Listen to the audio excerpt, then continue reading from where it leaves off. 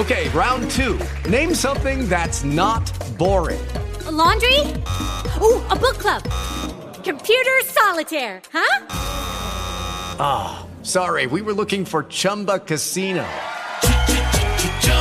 That's right, ChumbaCasino.com has over 100 casino-style games. Join today and play for free for your chance to redeem some serious prizes.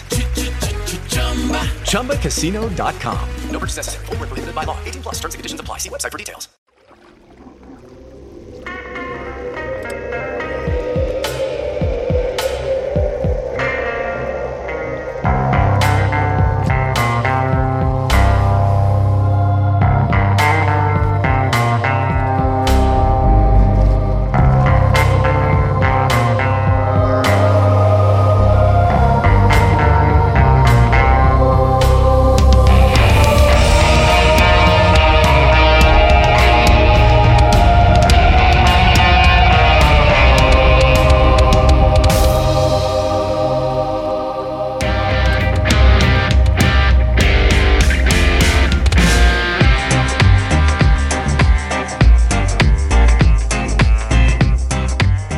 At this point in our re-investigation of the murders of Stevie, Michael, and Christopher, many of you may have noticed that we have come to a crossroads.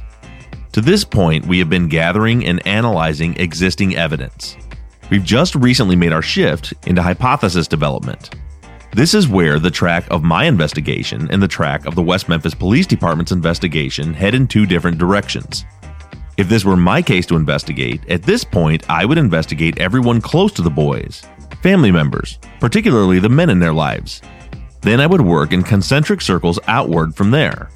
The West Memphis PD, on the other hand, jumped from the half-hearted effort at door-to-door canvassing to aiming the focus of their investigation into satanic cult ritual killings, ignoring the family members to the extent that two of the father figures were never even interviewed. If I were in charge of leading this investigation back in 1993, we would never go in the direction that we are about to. But given the circumstances and the history of the case, there's just no way that I can move forward past this point without traveling down the path that the police originally took. It's for that reason that we will be spending several weeks analyzing and assessing the West Memphis Police Department and the Crittenden County DA's office investigation, arrest, trial, and conviction of 3 teenagers in connection with these murders. But before we get there, we have a few more things that we need to cover to lay a foundation. This crime was not just investigated once.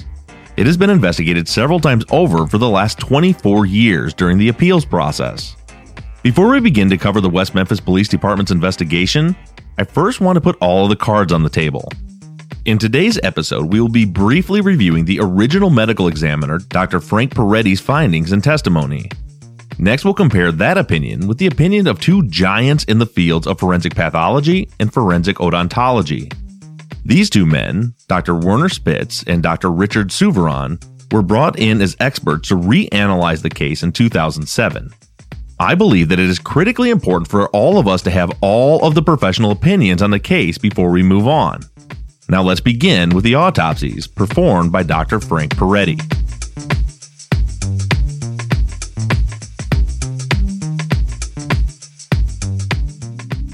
The key elements that we'll be focusing on today are the following. Did the offender or offenders use a serrated knife to cause multiple scratch marks on the bodies of the victims as well as stab wounds? Were the boys anally raped? Was the emasculation of Christopher Byers done with a knife? And was it done ante-mortem or post-mortem? What were the causes of deaths for the 3 victims? And lastly, we'll begin today with the time of death estimate given by Dr. Frank Peretti.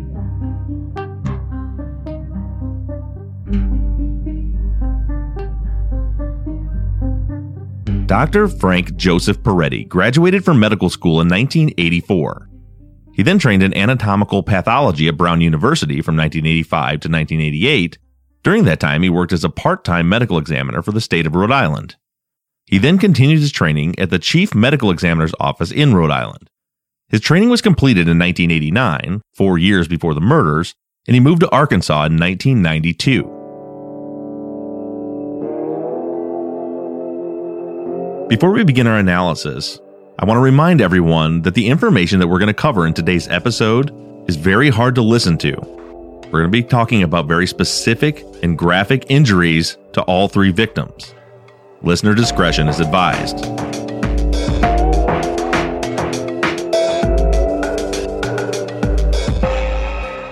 We talked a little bit about Dr. Peretti's time of death estimate in this week's Friday follow-up. As I mentioned, he didn't record any estimated time of death in his reports, and made no estimate at the first trial. In the second trial, when pushed on the issue, he gave an estimate of between 1 and 5 a.m. This was based largely on the lividity of the bodies, and Peretti was sure to point out that it's impossible to actually pinpoint a time. After recording the follow-up, the topic of time of death came up in a discussion on our fan page. A listener pointed out that the presence of blowfly larvae in the nose and eyes of the boys would push the time of death back closer to 7 or 8 p.m. on the 5th. From there, Mike and I did quite a bit of research on the topic and found that estimate much more likely to be accurate. For those of you who are not aware of the blowfly's life cycle, I'll give you a brief tutorial based on our research. Blowflies will typically find and lay eggs in a dead body within minutes of death. They will typically lay their eggs in orifices like the mouth, the nose, eyes, and as well as any open wounds. Again, this happens within minutes of death.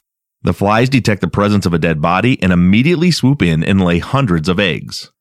Once the eggs are laid, it takes around 22 hours for them to hatch into larvae. I've seen where this time can be longer or shorter depending on the temperature and humidity. In this case, the boys' bodies were found in water that is said to be around 60 degrees Fahrenheit. In the most detailed study that I was able to find, it was reported that it will take 22 hours for the eggs to hatch in a 68-degree environment. It'll take 18 hours in a 77-degree environment and 16.5 hours in an 86-degree environment. The process is sped up as the temperatures go up, and of course slowed down when the temperatures go down. So far, I have not found any studies to show how submersion in water will affect the life cycle. Given this information, it would seem that it would take approximately 22 hours after someone dies for the eggs laid by the blowflies to hatch into larvae. The boys' bodies were pulled from the water between 2:30 and 3 p.m. on the 6th. Coroner Kent Hale was called out to the scene at 3:20. He examined the bodies on the scene and pronounced all 3 boys dead, one of them at 3:58 p.m. and 2 of them at 4:02 p.m. In his report from his field examination of the bodies, he notes that fly larvae were present in the noses and eyes of all 3 victims. What we don't know is exactly what time Hale noted the larvae. I haven't been able to track down the time that he cleared the scene, although we do know that everyone left the crime scene at 7:03 p.m. from the dispatch logs. Based on my own personal experience as a firefighter, I've been on the scene of many dead bodies and have witnessed many coroners examining bodies at the scene. I've personally never seen one of these examinations take more than 10 or 15 minutes. This is not an autopsy. They're only noting what they can see without cutting into the body. Then they will also give the official pronouncement that the individual is indeed deceased. So this is what we're left with. At some point on the afternoon of the 6th, after 3:20 p.m. and likely closer to 4 p.m., Kent Hale noted blowfly larvae in the boys' eyes and nose while examining their bodies. We know that blowfly lay their eggs in dead bodies within minutes of death, and it takes somewhere around 22 hours for the eggs to hatch into larvae. Conservatively, if we say that the larvae weren't noticed until as late as 5 p.m., and we count back 22 hours, that would put our time of death at around 7 p.m. If the larvae were discovered at 4 p.m., we would be looking at a possible 6 p.m. time of death. But then when we factor in the blowfly larvae with the last sightings of the boys, and allow for some variation in the hatching cycle, and possibly the effect of submersion the water could have on the hatching time, it appears to me that 6:30 p.m. to 8 p.m. is a more appropriate time of death estimate, which would mean that the boys were attacked and killed within minutes of crossing into the woods that evening. Nowhere have I seen any research that would indicate that fly eggs can hatch into larvae in less than 16.5 hours. And even with that, that would require extremely hot, consistent temperatures, which were not present on the night of May 5th. I believe that makes Peretti's estimated time of death of 1 to 5 a.m. impossible.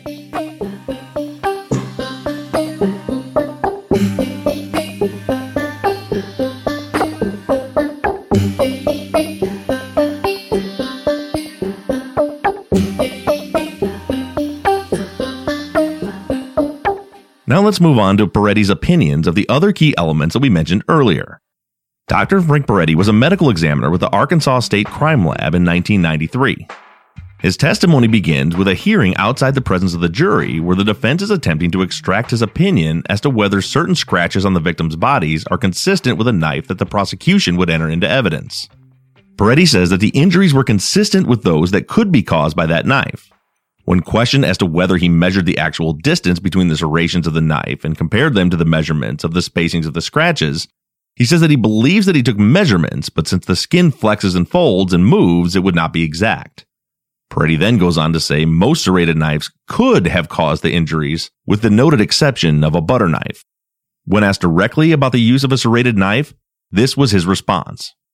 From the trial, Attorney Paul Ford: is that your opinion based on a reasonable degree of medical certainty and your opinion that the injury was caused by a serrated knife?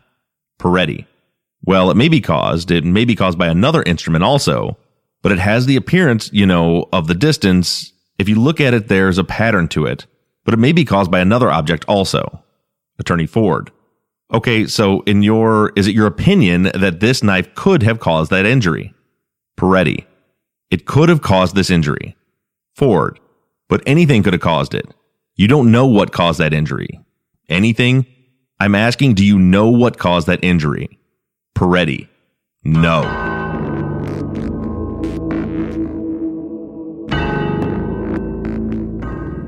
Next, Peretti explains that the injuries to the left side of Stevie Branch's face were caused by a knife. However, he cannot narrow down what type of knife. From the trial, Ford: any knife in the world could cause those. Peretti: that's correct. One frustration that I have in particular with Dr. Peretti's autopsy reports is the fact that he does not describe every injury. Rather, he summarizes them. While this may have been his common practice, it's not one that I'm familiar with. Most of you recall our Season 3 case, the murder of Kiao Gove. Her autopsy report went into great detail to describe every single injury. The length, width, and depth of every stab wound. If it impacted a bone, and if so, how deeply. The directionality of the stab, the conditions of the skin around each wound, which end of the laceration was torn and which was cut. We don't see any of that here, and Dr. Peretti explains why in the transcripts. Here, Ford is asking Peretti to point out in the autopsy or in photos which injuries on Stevie Branch were caused by a knife, or in particular, a serrated knife. Peretti's response was, quote, well, I grouped a lot of them, the smaller ones together, because otherwise the autopsy report would be 4 to 150 pages. This is something important to note as we move along, and particularly when we compare Peretti's findings to those of Dr. Spitz. How closely did Peretti examine each individual wound? He states that they came from a knife, yet he never documented that in very short autopsy reports. And he explains at trial that the reports would be too long if you went into detail on every one of them. Just to show the contrast, I'm going to read you a description from just one wound on Kiao Gove's autopsy. From the report: stab wound number 3. There is a stab wound on the mid-upper chest, centered 14 3/4 of an inch from the top of the head on the anterior midline. The stab wound measures 1 3/16 inch in length on the skin. It is oriented with the upper end towards the left and sharp, and the lower end towards the right and blunt, with a width of 1/16 of an inch. After perforating the skin and the soft tissue of the chest wall, the stab wound nicks the anterior surface of the sternum, but does not perforate the bone.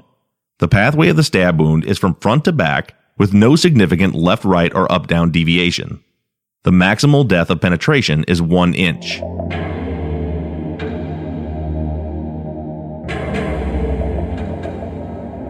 That is a description of just one of the many wounds found on Kiao Gove's body, and every single injury was described in just as much detail. This is typical, and it's what we are used to seeing when we examine autopsy reports. In contrast, this is an example of Dr. Peretti's wound description, the emasculation of Christopher Byers. Quote, the skin of the penis, scrotal sac, and testes were missing. There was a large gaping defect measuring 2 3/4 of an inch by 1.5 inches. The shaft of the penis was present and measured 2 inches in length. The gaping defect was surrounded by multiple and extensive irregular punctate gouging type injuries measuring from 1/8 of an inch to 3/4 of an inch and had a depth of penetration of 1/4 of an inch to 1/2 inch. Some of these wounds showed hemorrhage in the underlying soft tissue. Others did not. In between the thighs were multiple areas of yellow abrasion and skin slippage.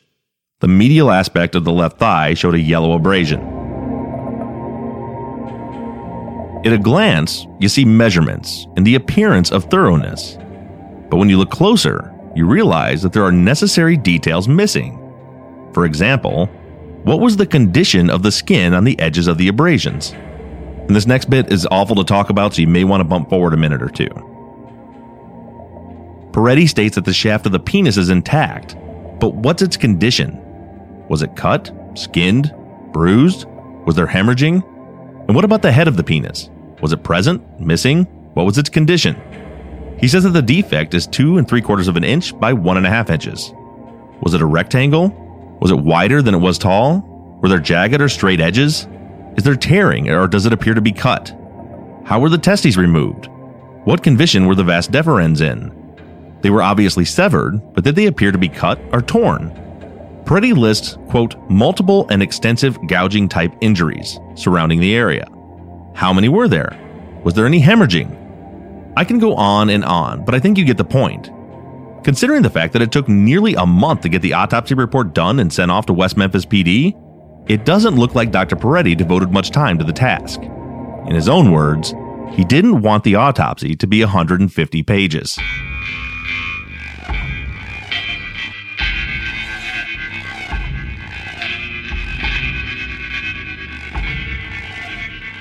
Now, let's quickly move through the rest of our issues. Number 1, sodomy. This will become very important as we move along throughout the case. Dr. Peretti notes that there are no injuries present on either of the boys consistent with them being sodomized. Swabs for spermatozoa also came back negative. At the trial, he stated that while there was no evidence of sodomy, he could not rule it out as a possibility. In a recorded phone call with defense attorneys before the trial, Peretti explains the sodomy situation. Here's a section of the transcript of his conversation with Robin Wadley, where they're discussing the prosecutor's opening statement. Dr. Peretti: if someone, especially in a young child, I think they're penetrated, okay, with a penis, I would expect to find injuries. Wadley: okay. Peretti: that's what I told him. Wadley: okay, because it's my understanding, doctor, that John Fogelman told another attorney on his word of honor that these boys were sodomized. Peretti: I don't know how he can say they were sodomized. I mean, I told him that. I told him there were no tears, lacerations, as I told you, and I told him the explanation why the anus might be dilated. Wadley: doctor, do you think the prosecutor in this case can stand in front of a jury and in good faith tell the jury that they expect that the proof would be that these boys were sodomized? Peretti: I would say not in good faith. That's his decision, not mine. Wadley: absolutely, yes, sir. Peretti: I mean, I told him what I told you. I don't want to be in the middle of this. Wadley: no, sir, and I'm not putting you there either. I got concerned because I thought we took some fairly copious notes the other day, and I thought we had fully understood what you had told us. And I wanted to make sure that I had not recorded something on my paper incorrectly concerning this issue of the boys being sodomized. Peretti: no, there is no evidence of anal rectal trauma. Okay, I mean, could they have put a finger up there? Yes. Could they have put a dildo in there and not leave an injury? Yes. Could they have been penetrated after death and not have any injuries? That's a possibility, but I would expect to see some tearing. See what I'm saying? Wadley: yes, sir, okay. Peretti: but I never said that they were sodomized. I never said that. You read my report. It is clearly, read the opinions in there. Wadley: and the issue there concerning dilation and that, you're not in any way attempting to make an inference that there was sodomy. Peretti: no. It is a possibility, sure. Anything's possible. But there is no evidence of trauma. Later in the conversation, Peretti seems to point towards the police as the source of all this sodomy talk. From the transcript, Dr. Peretti: I mean, the whole thing stands from when the police went and told him they were sodomized, the prosecutor. You see what I'm saying? This is before when I first did the autopsy. You see what I'm saying? I haven't talked in detail with the prosecutors. They have been down here once, but we haven't really talked in detail.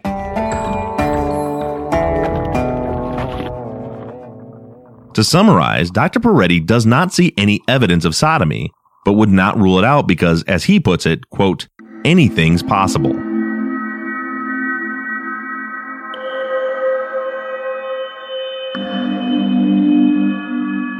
Next, let's move on to the emasculation of Christopher Byers. At trial, Peretti was asked if it would be a difficult procedure to cause this injury. The doctor explains that it would require a great amount of skill and an extremely sharp knife, like a scalpel. He was asked point blank if he himself, with all of his medical training, could perform such a procedure in the crime scene conditions. Peretti concedes that he doesn't think that he would be able to do it. Nonetheless, his position stands that Christopher Byers' testicles and scrotum were removed, and the shaft of his penis was skinned with a sharp knife before he died.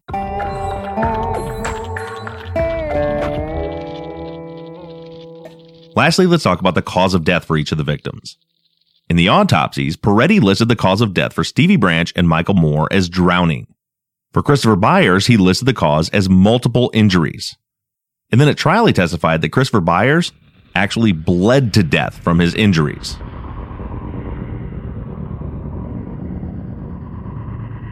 These are Dr. Frank Peretti's findings. A knife was used to stab the boys repeatedly. Byers and Branch were scratched with a serrated knife, and Christopher Byers' emasculation was performed by a very sharp knife ante-mortem. He doesn't see any evidence of sodomy, yet he can't rule it out, and that Stevie and Michael died from drowning, while Chris Byers bled to death. Those were his official opinions, and that's what the jury heard at trial. Now, after a quick break here for the ads, we're going to see what Dr. Werner Spitz had to say about all of these findings.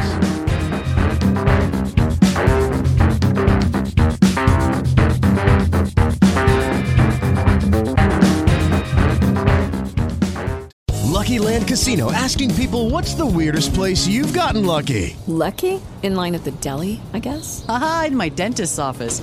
More than once, actually. Do I have to say? Yes, you do. In the car before my kids' PTA meeting. Really? Yes. Excuse me, what's the weirdest place you've gotten lucky? I never win and tell. Well, there you have it. You can get lucky anywhere, playing at LuckyLandSlots.com. Play for free right now. Are you feeling lucky? No purchase necessary. Void where prohibited by law. 18+. Terms and conditions apply. See website for details. Hey guys, it is Ryan. I'm not sure if you know this about me, but I'm a bit of a fun fanatic when I can. I like to work, but I like fun too. It's a thing. And now the truth is out there. I can tell you about my favorite place to have fun. Chumba Casino. They have hundreds of social casino style games to choose from with new games released each week. You can play for free anytime, anywhere. And each day brings a new chance to collect daily bonuses. So join me in the fun. Sign up now at ChumbaCasino.com. No purchase necessary. VGW. Void where prohibited by law. See terms and conditions. 18+.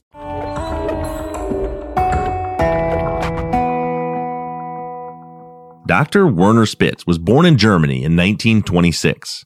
He completed his undergrad studies from 1946 to 1950, then attended medical school in Jerusalem from 1950 to 1953. He then completed an internship and his residency at the Hadassah Medical School from 1953 to 1959, and then he moved to the United States where he worked as a research fellow of forensic pathology at the University of Maryland for 2 years. From 1961 on, Dr. Spitz served in the capacity of a medical examiner and professor for several decades. Most notably, he served as the chief medical examiner for Macomb County here in Michigan for 32 years, from 1972 to 2004. At the time of the murders, he had been a chief medical examiner for over 21 years. And by the time he analyzed this case, he had that full 32 years of experience behind him. His list of board certifications and awards are way too long to go over here, but you can view them all on our website. He worked with the CIA on the Kennedy assassination, consulted on the O.J. Simpson case, the JonBenet Ramsey case, and many, many more notable cases. During his time serving as the chief medical examiner in Macomb County, he had also been working as a professor at Wayne State University School of Medicine in the Department of Pathology for 20 years by the time this murder occurred. And Dr. Spitz literally wrote the book on forensic pathology. In 1973, he published his textbook, Medical Investigation of Death, Guideline for the Application of Pathology to Crime Investigations, a textbook still widely used in the field today, following many updates. Dr. Frank Peretti actually would have studied Dr. Spitz's textbook when he was learning forensic pathology 15 years later. Dr. Spitz's list of publications at the time his CV was written in 2007 included over 90 of his writings. Werner Spitz is hand down, indisputably, the most well-respected and world-renowned forensic pathologist on the planet, even to this day. He has consulted on and conducted thousands of autopsies, which is exactly why when the defense team was seeking an expert to review Dr. Peretti's findings in 2007 during the appeals process, they would settle for none other than Dr. Werner Spitz.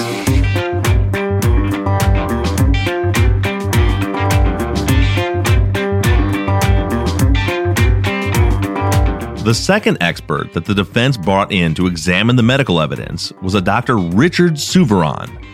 Dr. Souviron was born in 1936 in Washington, D.C., and earned his undergrad degree at the University of Miami. He then graduated from Emory University School of Dentistry in 1960 with a DDS degree. He went on to serve as the chief forensic odontologist for the Miami-Dade County Medical Examiner's Office. Souviron has consulted on many high-profile cases around the country, including the Eastern Airlines Flight 401 crash, the case of the state of Louisiana versus Anthony Kiko, and even the Marv Albert case. But most notably, Dr. Souviron was able to analyze and identify the bite marks on the notorious serial killer Ted Bundy case. Souviron's analysis actually led to the prosecution of Ted Bundy.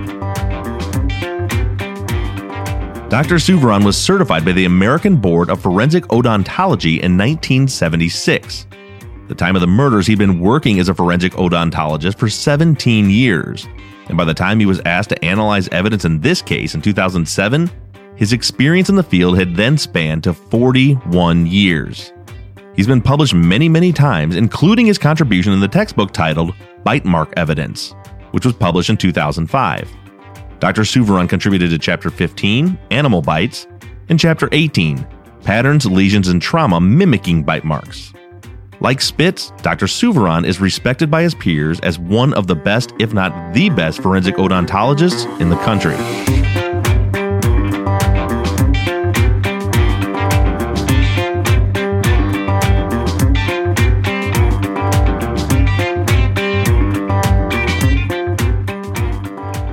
In 2007, both doctors spoke at a press conference where they summarized their findings in this case. You're going to hear a reference made to a grapefruit in this clip. We'll get into this in more detail later, but what Dr. Souviron is talking about is the closing argument of prosecutor John Fogelman at trial, where he scraped a grapefruit with the back of a knife that was in evidence and stated to the jury that the marks on the fruit were the same as the scratch marks on the bodies of Stevie Branch and Christopher Byers.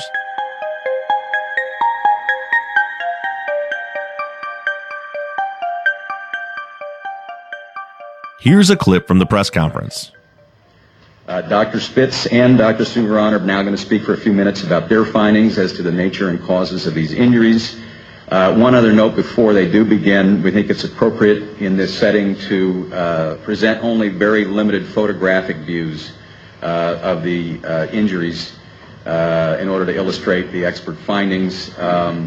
But keep in mind that Dr. Spitz's findings, Dr. Souviron's findings, the finding of every other expert we have, is based on a review of hundreds of autopsy and crime scene photographs, and the most relevant of those photographs and other materials are included in the federal filing that we submitted this past Monday. And with that, I will turn it over to Dr. Spitz, to be followed then immediately by Dr. Souviron.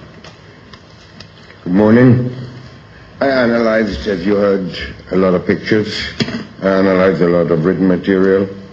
It is my opinion, or the following are my opinions. Injuries on the body surface of all the three victims, three boys, including the emasculation of Chris Byers, were produced by animals after death. None of the injuries were caused during life, and none were caused by a serrated knife, or any knife for that matter. These are not sharp injuries. They have characteristics, and those characteristics are not identifiable or synonymous with a knife or any other sharp force type injury. The type of animals, there are small animals and large animals. The spacing of the wounds that two of the pictures I have brought here are not consistent with the serrations on the skin. When a dog or other carnivorous animal attacks a body after death or before death sometimes, they scrape the body. They move their claws on the body and try to bring the body closer to them. They do this several times. And you have here two of the victims that have the same identical injury, and the spacing and the configuration of those injuries is not compatible with a serrated knife such as this, or for that matter, any knife. I might say to you in just a couple of words, when these pictures first came to me, I couldn't understand what this issue was all about, because it was so obvious that these are animal product. And I so advised the attorneys. It took maybe seconds to make that observation. And of course, it took a lot longer to read the material and to identify detail, but as far as satanic, cult-type injuries, I failed to see those in any of these victims. There were obvious claw marks. There were, on all the victims, there was no evidence of sexual abuse. There was no evidence anywhere of anal penetration or mutilation, or any way you want to call that.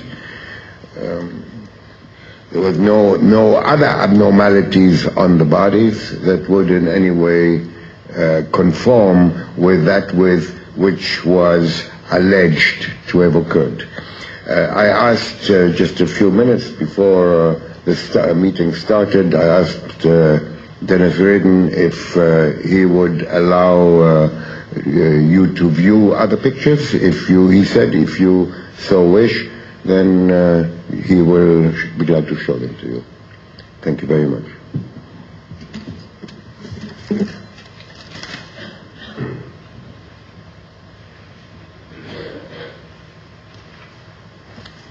Good morning. My name is Richard Souveron. I'm the chief forensic dentist for Miami-Dade County, Florida, and have been in that capacity since 1967. I have published in Dr. Spitz's book, also in a handbook on bite mark identification, the degradation that occurs to humans by animals. Obviously, in my area, we see quite a bit of degradation from sharks, barracudas, alligators, which are not involved, obviously, in this case. However, we see degradation from other animals, such as dogs, number one cause. Deaths that have resulted from dog bites as recently as this year in Naples, Florida. A jogger was attacked and killed by pit bulls. So I've had some experience in that regard. Additionally, the bite mark evidence that I've dealt with obviously has been particularly in cases like Ted Bundy, was human bites on other humans. In this case, we're dealing with animal bites on humans. My opinion that these bite marks, and I concur with Dr. Spitz, that you don't have to be a rocket scientist to look at these things and know that these are bite marks and that they occurred post-mortem after death. The area that I'm going to be involved with is I think all of you saw the experiment with the grapefruit where the knife was hit into the grapefruit and said, see these spaces? They matched this knife, which was, quote, hidden in a lake. That's their job, is to be as inflammatory as possible. That knife was hidden in the lake. Well, they found a knife in the lake that's a Rambo knife. That's what I call it. That's the knife. And you don't have to be a rocket scientist or a forensic dentist or anything else to look at that serrations on the back of that knife and see these marks on these two human beings and saying that back end of that knife made these marks. I mean, give me a break. That is the most ridiculous statement that I've ever heard anybody make, and to sell that to a jury is unconscionable, in my opinion. These are scratch marks from claws from some type of an animal, a carnivore, as Dr. Spitz says. The genital injuries, which we cannot show you because they're so graphic and so disgusting that it's not for television. I have a case in which that same type of injury is documented and occurred on an individual and is reported in a textbook. And animals will go for the genital areas. Animals will go for areas where there's blood. So in this particular case, in my area of expertise, number one, there are no knife wounds on the body. Dr. Spitz didn't say this, but he pointed out yesterday, there are no stab wounds. If somebody's going to use a knife, what do you do with a knife? You run around and scrape with it like this? I mean, come on. You stab with a knife. There are no stab wounds on these. Any one of the three have no stab wounds. So this knife didn't cause any injuries. No knife caused any injuries. And the injuries to the body were post-mortem done by animals. Thanks. The full, detailed report from both Dr. Spitz and Dr. Souviron are up on our website if you would like to read them in detail. What you just heard here was merely a summary of their findings. To break things down simply, two of the world's most respected experts in their fields came to these conclusions. The cause of death of all three victims was drowning. Nearly all of the injuries on the bodies, with the exception of the blunt force trauma to the head, were post-mortem and caused by animal predation. Christopher Byers was emasculated post-mortem by animals. And there was no knife involved in this crime whatsoever, and none of the boys had any injuries from any knife.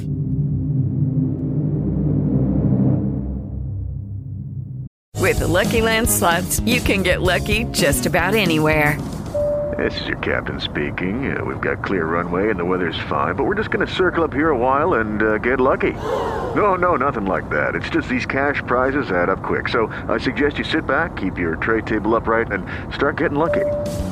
Play for free at LuckyLandSlots.com. Are you feeling lucky? No purchase necessary. Void where prohibited by law. 18+ terms and conditions apply. See website for details. Get ahead of the postage rate increases this year with Stamps.com. It's like your own personal post office. Sign up with promo code PROGRAM for a 4-week trial, plus free postage and a free digital scale. No long-term commitments or contracts. That's Stamps.com, code PROGRAM. These expert findings are in direct conflict with Dr. Peretti's findings, and continue to this day to be hotly debated by those who maintain the guilt of the three who were convicted. Most who agree with Dr. Spitz and Dr. Souviron's conclusions blame the injuries on the boys' bodies on turtles, another claim that is hotly debated. So before we close today, I want to address two more questions. Number one, were there actually turtles present at the discovery site? Number two, would turtles feed on dead bodies in the water? First, we'll address the presence of turtles at the discovery site.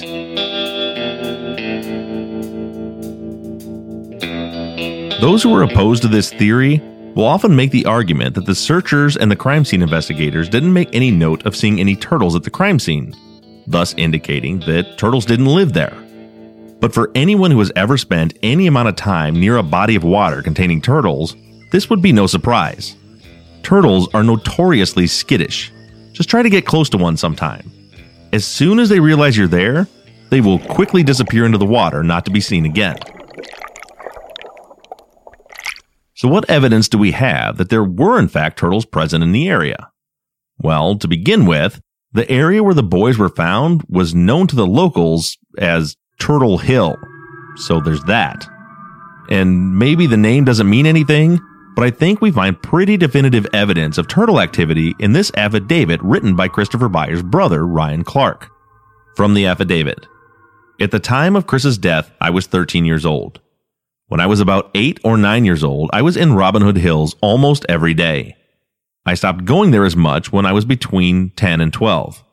When I did go into Robin Hood Hills, I usually entered at 14th Street and Goodwin Avenue. Sometimes, however, I entered in a different location, carrying my bike over a pipe crossing into the area.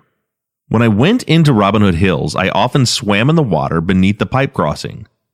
I also swam in the ditch where my brother and other victims of the crime were found in May of 1993.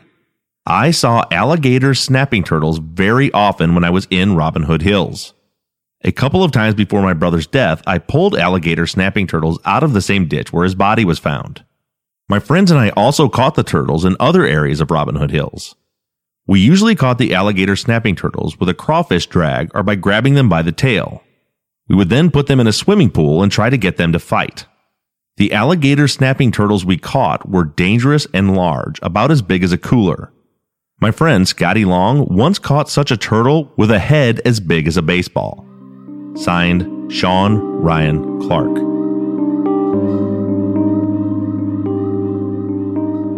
I think we can rule out the idea that there were no turtles in the area. Clearly there were, which is exactly what you would expect to find in any body of water in that climate. So in my opinion, there were certainly turtles present in the water at that time. So next, I want to talk about our last point, which is how would the turtles feed in that area.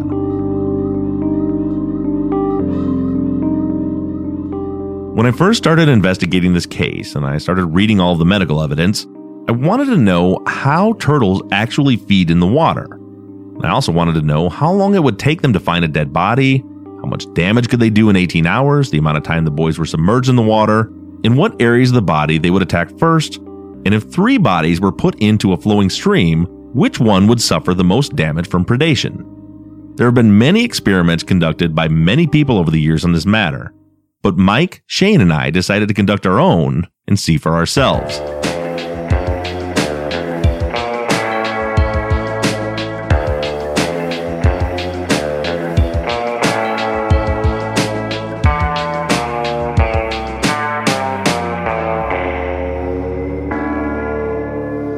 Now, it's important to point out that the actual drainage ditch where the boys' bodies were found doesn't exist anymore.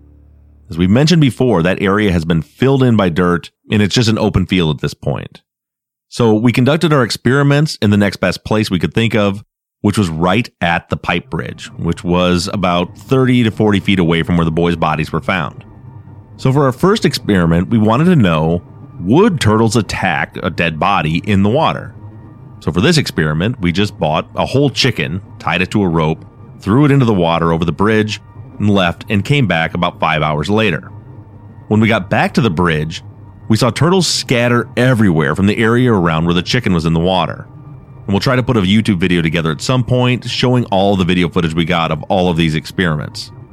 So then I went down to the bridge, and like I said, it had been about 5 hours, and I pulled the rope up, and at the end of it, there was nothing left but some chicken bones. The turtles had just completely destroyed the chicken. They ate every bit of flesh off of it.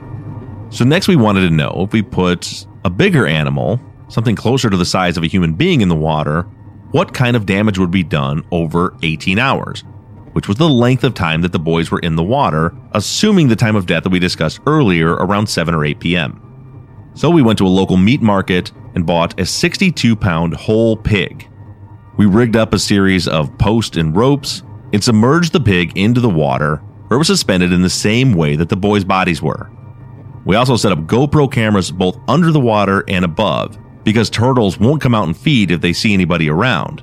So we wanted to capture some footage of them actually feeding. When we came back 18 hours later, there were chunks taken out of the pig all over the place. It was easy to visibly see that the turtles had attacked the ears, the eyeballs, the lips, and especially around the groin area and the inner thighs. And those areas ended up being filled with bite marks that looked exactly like the bite marks all over the inner thighs of Christopher Byers. We then went back and reviewed our underwater footage to watch how the turtles feed. This perhaps was the most revealing part of the experiment. Every turtle that approached the pig would swim up to it, try to find some type of soft flesh, latch onto it with its beak. Now remember, the turtles are suspended and floating in the water, and then they would use their massive, sharp claws to push against the body to pull their beak back to tear the flesh away.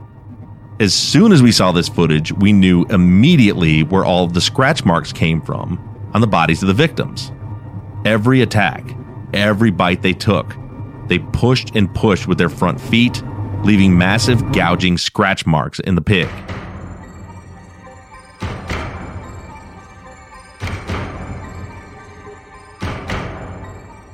So at that point, we had determined there were definitely turtles in the area. It wouldn't take them very long at all to find a dead body in the water and feed on it.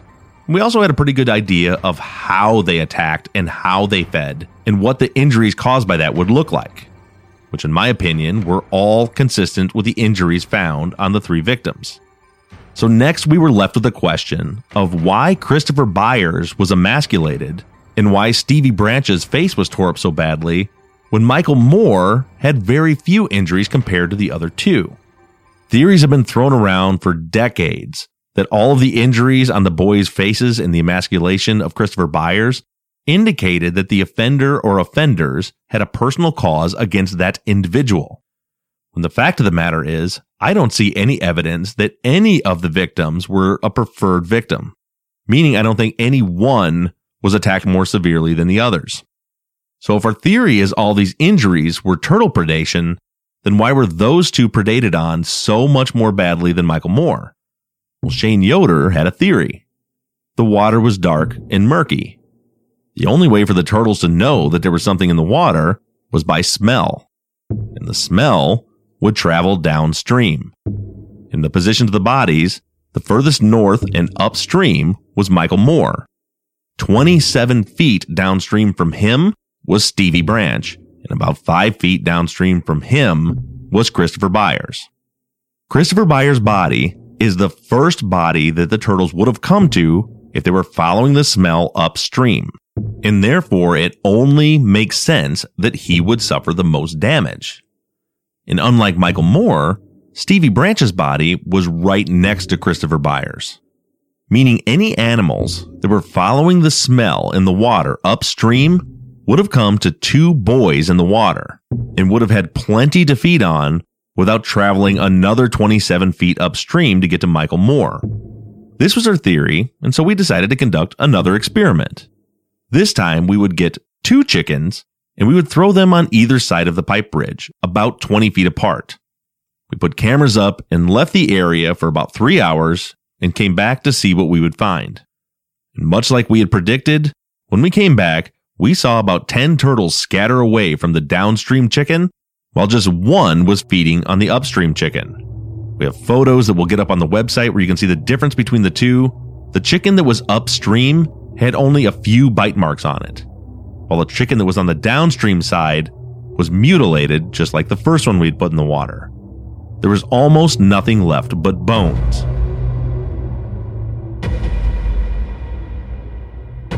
And then, when we were reviewing our footage, we found out that turtles aren't the only predators in the water. All 3 of us were shocked when we were reviewing the footage when an alligator gar, over 2 feet long, swam up to our pig when it was suspended in the water. For those of you that don't know, an alligator gar is a long, powerful fish that has a mouth lined with razor-sharp teeth that look very much like an alligator. And that's not even mentioning all the crayfish or crawdads that are crawling around in that water, and any of the smaller fish. So by conducting these experiments, I feel we've proven a number of things. For anyone that says that there is no animal predation on the boys, I think that they are absolutely kidding themselves. They may want to make an argument that it's not all animal predation, but I feel that we can conclusively say at this point that no dead body put into that water could have made it for 18 hours without at least some predation activity, especially in the springtime when the snapping turtles are the most active. When you consider that the boys were bleeding from some of their head wounds, it is inconceivable to think that they would lay in that water with their scent and blood flowing downstream into the main bayou for 18 hours and no turtles or fish or crawfish would swim up and begin feeding on them. It's just not possible. And I'm also confident in saying that I believe the extreme damage done to both Christopher Byers and to Stevie Branch, as opposed to the limited damage done to Michael Moore, is consistent again with animal predation as they feed upstream. And I also concur with Dr. Werner Spitz's findings that the scratch marks on the body were not caused by a serrated knife, as Dr. Peretti stated, but what they are consistent with is turtle claw marks in the process of them feeding by latching onto the bodies with their beaks and then pulling back by pushing onto the body with their claws.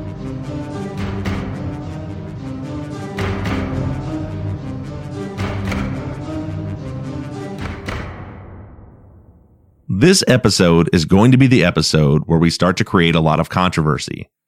I know that a lot of you listening right now are going to adamantly disagree with just about everything I just said.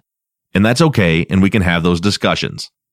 I want to request once again that as we move forward and opinions start to divide in different directions, that any discussions on the fan page or the Truth and Justice page or on our Twitter feed remain respectful and civil. And I'm happy to share as many of those discussions as possible in next week's Friday follow-up. But at this point, we're just 2 weeks away from getting into the investigation, arrest, and conviction of the 3 who were ultimately accused of this crime. Between now and then, we have one more episode where we're going to do something similar to what we did today, only this time, we're going to look at new experts' opinions, along with my own opinion of an analysis and a profile of the crime scene. Next week on Truth and Justice.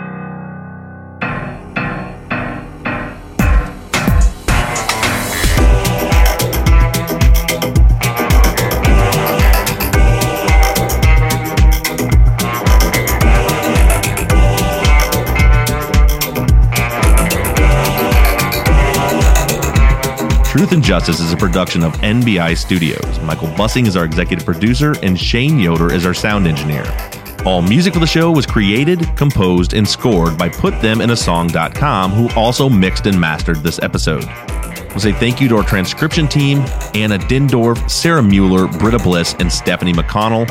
And also thank you to Katie Ross of InTandemDesigns.com for designing, creating, managing, and maintaining our website. Our Season 5 logo was created by Shane Yoder of PutThemInASong.com. Over the next week, please stay in touch either by sending us a voicemail to 269-224-2833, which you can call any time of day, 24 hours a day, 7 days a week. You can send us an email to theories@truthandjusticepod.com. You can like our Facebook page, get involved in the discussion on the Truth and Justice Podcast fans page, or you can follow along on Twitter @TruthJusticePod. However you do it, stay engaged, stay in touch. But as for now, I'm signing off. I'm Bob Ruff, and this has been Truth and Justice.